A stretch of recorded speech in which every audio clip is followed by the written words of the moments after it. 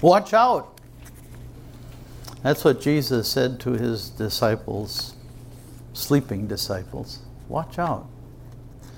A word of warning, a word of encouragement. It actually all sounded pretty ominous. Sort of like there's danger all around. Watch and pray. It was after the Last Supper, after the first Lord's Supper, that Jesus took his disciples, led them down from the upper room, down to street level, out into the city, across the Kidron Valley, to the foot of the Mount of Olives, to an olive grove called Gethsemane, which means oil press. It seems there was an oil press when their olive harvest came in. They brought it to Gethsemane, and there they threw it into the oil press, and they squeezed out the olive oil. And we're told Jesus often went there with his disciples, a little bit of solitude just to get away from everything. And he took his disciples there that night. And he said to them, he said, just sit here, take a load off your feet, and just sit and wait. I'm going to go over there and pray. And he took with him 3, Peter, James, and John. He took 3 with him, and he took them deeper into the garden, and he also took them into his confidence. He said to them, my soul is overwhelmed with sorrow to the point of death. Stay here and keep watch with me. And just think, had the disciples ever seen Jesus like that before? Sorrowful and troubled? Had they ever heard Jesus ask them for spiritual and emotional support? Stay here and keep watch with me. The casual observer say, well, watch for what? Watch for dead limbs falling from the olive trees. Watch out that in the moonlit night you don't get separated in the darkness. Watch and make sure that Jesus doesn't go totally to pieces, have a complete breakdown. Watch for what? And you and I know we just read it. It all becomes very clear when Jesus goes off and he comes back and he finds his disciples sleeping. And what does he say? He says, watch and pray that you do not fall into temptation. The spirit is willing, but the flesh is weak. Watch and pray that you don't fall into temptation. It would all become very apparent later that night when a Judas-led mob would come into Gethsemane and take Jesus away, and all the disciples would scatter and run. It would all become very apparent when Jesus was crucified, died, and was buried, and Satan just plunged all those disciples into a state of depression and despair. It would all become very apparent when the world threatened them, and they hid themselves behind locked doors for fear of the Jews. It would all become apparent on Easter morning when the women came and they were all excited. The stones were away and there were angels there, and Jesus has risen. And what did the disciples say? Their sinful nature says, that's nonsense. That's nonsense. Watch that you do not fall into temptation. There's danger all around. A loving and concerned Jesus warns his disciples. And dear friends, he says that to you and me this morning. Watch. There's danger all around. Watch. What did the Apostle Paul write? He said, our struggle is not against flesh and blood. We're just not arm wrestling with another person here. But our struggle is against the powers of this dark world, against the spiritual forces of evil in the heavenly realms. Our struggle is against the powers of darkness. Our struggle is against spiritual forces of evil. The devil is, and we've heard it, a roaring lion. He stalks you. He's looking to devour your soul. The world It loves darkness. It hates the light. It hates the children of the light. And yet at the same time, it entices you to love it and the things that are in the world, and to spend all your time and your effort and energy on things that are here below in this world rather than on things that are above. It seeks treasures here rather than treasures there. And you and I all have a sinful nature in which there is no good thing. A sinful nature that's hostile to God and wants to rule our hearts and our minds and direct our lives, to have us go in the way it wants to go rather than the way that God wants us to go. And the loving, caring Savior says, watch. Keep watching. Be alert. Be careful. Stay awake. Watch. There's danger all around. Because it's pretty easy to become sleeping disciples, isn't it? For example, how often did you think of Satan yesterday?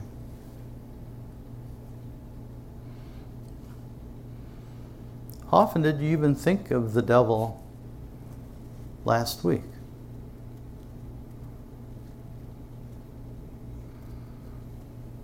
It's easy to become sleeping disciples. How hard is it at times to take our eyes off the world and all the things we have to do and all the places we have to go and to spend time with Jesus and the one thing that is truly needful. How difficult it is. Our priorities. What are our priorities? And someone would say, on that on which you spend your time and your effort and your energy, that's your priority. Where do you spend most of that? How easy to be sleeping disciples. And our sinful nature. Did you find yourself, Apostle Paul said, waging war?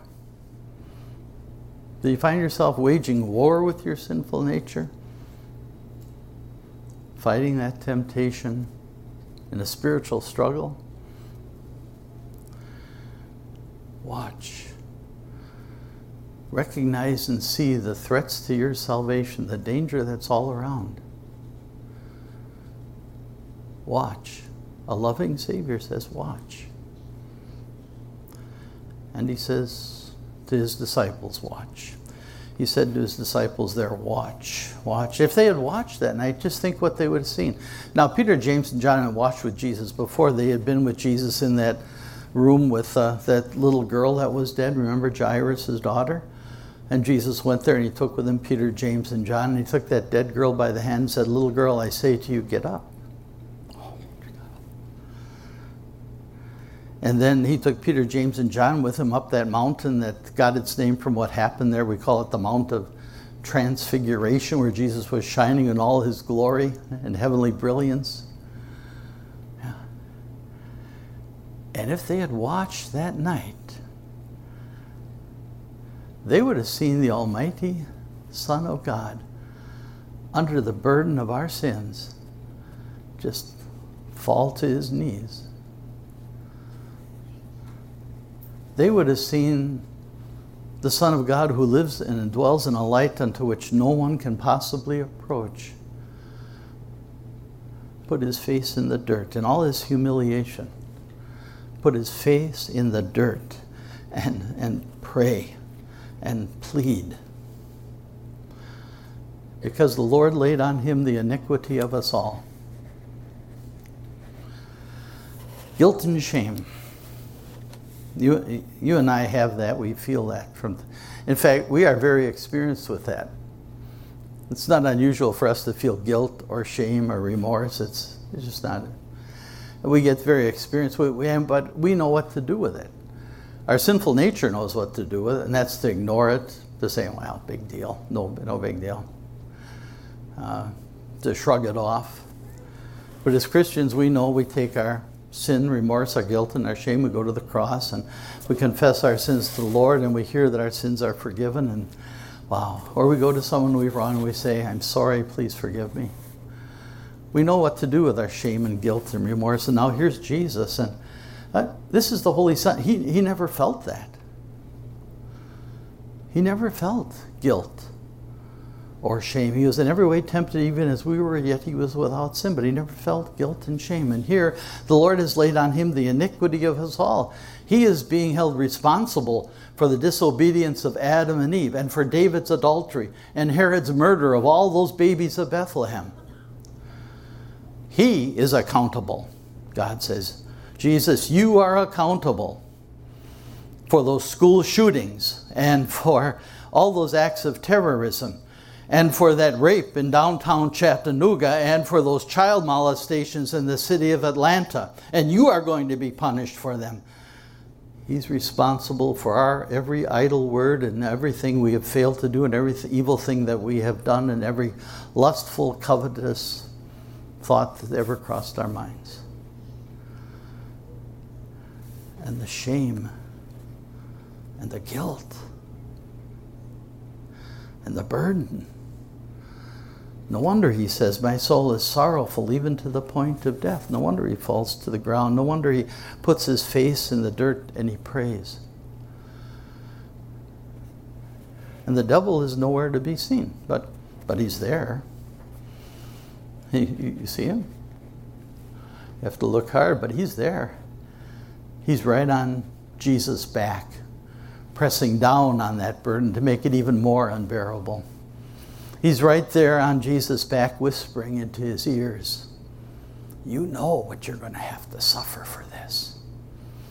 You know you don't want to go through that. It's not even fair. You never did anything. It was all those miserable, it's all those other people. You don't deserve this. And Jesus prays and he says, Father, if it be possible, take this cup away from me. And Satan says, yes, I'm almost there. It sounds like I almost have him. But Father, not as I will, but as you will. This is so frustrating. He's still going to do his Father's will, whatever it takes to save this miserable world of sinners. He's still going to follow through on it.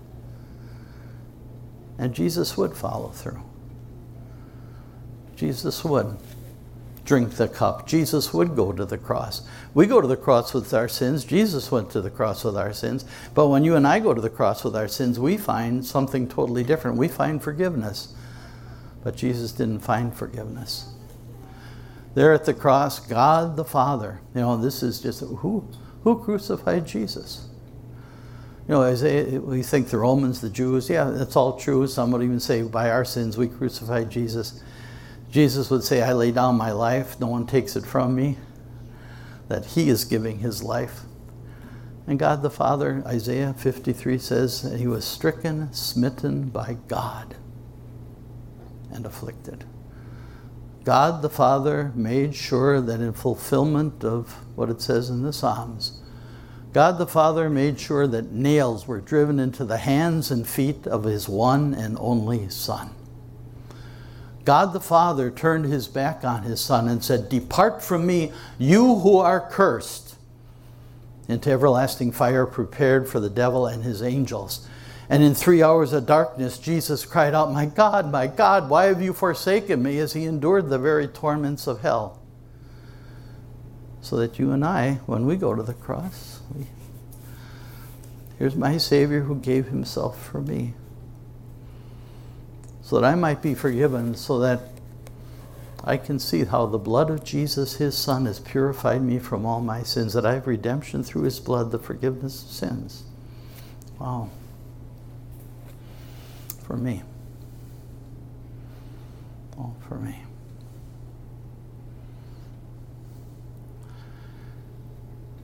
Watch and pray. Watch. There's danger all around. A roaring lion, a wicked world, a rebellious, sinful nature. And do we see this morning how much God loves you? Do you see that? That God gave his one and only Son. We have children here this morning, and some of you have adult children. But just think, if Someone said, watch out, there's a fire in the theater. What's the first thing you would do? You grab your little child. You'd make sure they were safe. And God so loved us that he gave his one and only Son. Do we see how Jesus loved us so much that he gave himself as a sacrifice for us? Do you see the love and mercy and grace of the Holy Spirit that brought you to faith in Jesus so that forgiveness and eternal life might be yours, that everyone who sees the Son and believes in him has everlasting life? And your God and your loving Lord Jesus doesn't want you to lose the salvation that he won for you. And so he says, watch and pray. Pray. I'm not the most handy person, and so on. When it's time to take down a tree, that's maybe you might think of this, envision this, you have this tree that's rotting, a big oak tree, between your house and your neighbor's house, about 10 feet or what, and the tree has to come down.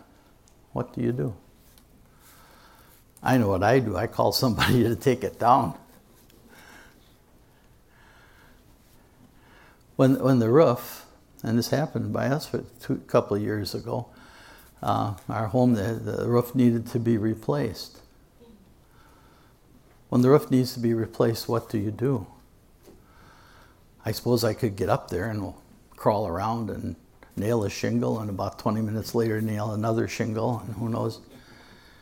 But I call somebody, roofing company, and they come out and they do it. What do you do when you need to fight temptation, ward off Satan, overcome the temptations of this world, and put down your sinful nature? What do? Do it yourself? You know, it really sounds foolish, doesn't it? Do it ourselves? No. The disciples seemingly tried. It didn't work for the disciples. Remember what Peter said? If everybody else leaves you and forsakes you, I never will. I'm always going to be faithful and true. And we know what happened that night. Huh? And the thing is, all the other disciples said the same. All the disciples were confident. Everyone felt that's not a problem. Not a problem. They weren't watching. And that, by the way, thought just occurred to me that watching is really proactive rather than reactive. Watch so you see it when it comes. Not watch after it arrives and you find yourself in the midst of it. But keep watching so that you see it when it comes. The disciples, it didn't work for them to do it themselves. We just said, they still fell away. Jesus said, are you sleeping? And he went off to pray again. He came back and they were sleeping again. And how often don't we just do the same things over and over again? We don't want to. Our spirit is willing. Our spirit is determined. Our spirit has the best of intentions. But the words of anger, the impure thoughts, they just are always there. They just keep coming. We can't do it ourselves. And so Jesus, who loves you and me so very much, he says, here, let me help you. Watch and pray. And he begs us and he pleads with us. He says, ask, seek, and knock. Call upon me in the day of trouble and I'll deliver you. Pray. Watch and pray. And so we pray. Even as he taught us to pray. Your kingdom come. Jesus, come and rule. Set up your kingdom in my heart. And so we pray. Lead us not into temptation, but deliver us from evil. And so we pray. I need your presence every passing hour. What but yourself can foil the tempter's power? Who but thyself, my guide, my stay can be? Through cloud and sunshine, Lord, abide with me. help of the helpless. Oh, abide with me. And our Jesus says yes. Jesus says yes. I will strengthen you, and I will help you, and I will uphold you with my righteous right hand. I will enable you to rebuke Satan, and he will flee from you. I will enable you to overcome the world. I will enable you to crucify that sinful nature. Watch and pray. That's why I died. That's why I rose. And that's why I'm coming again, so you can be with me in heaven. Amen.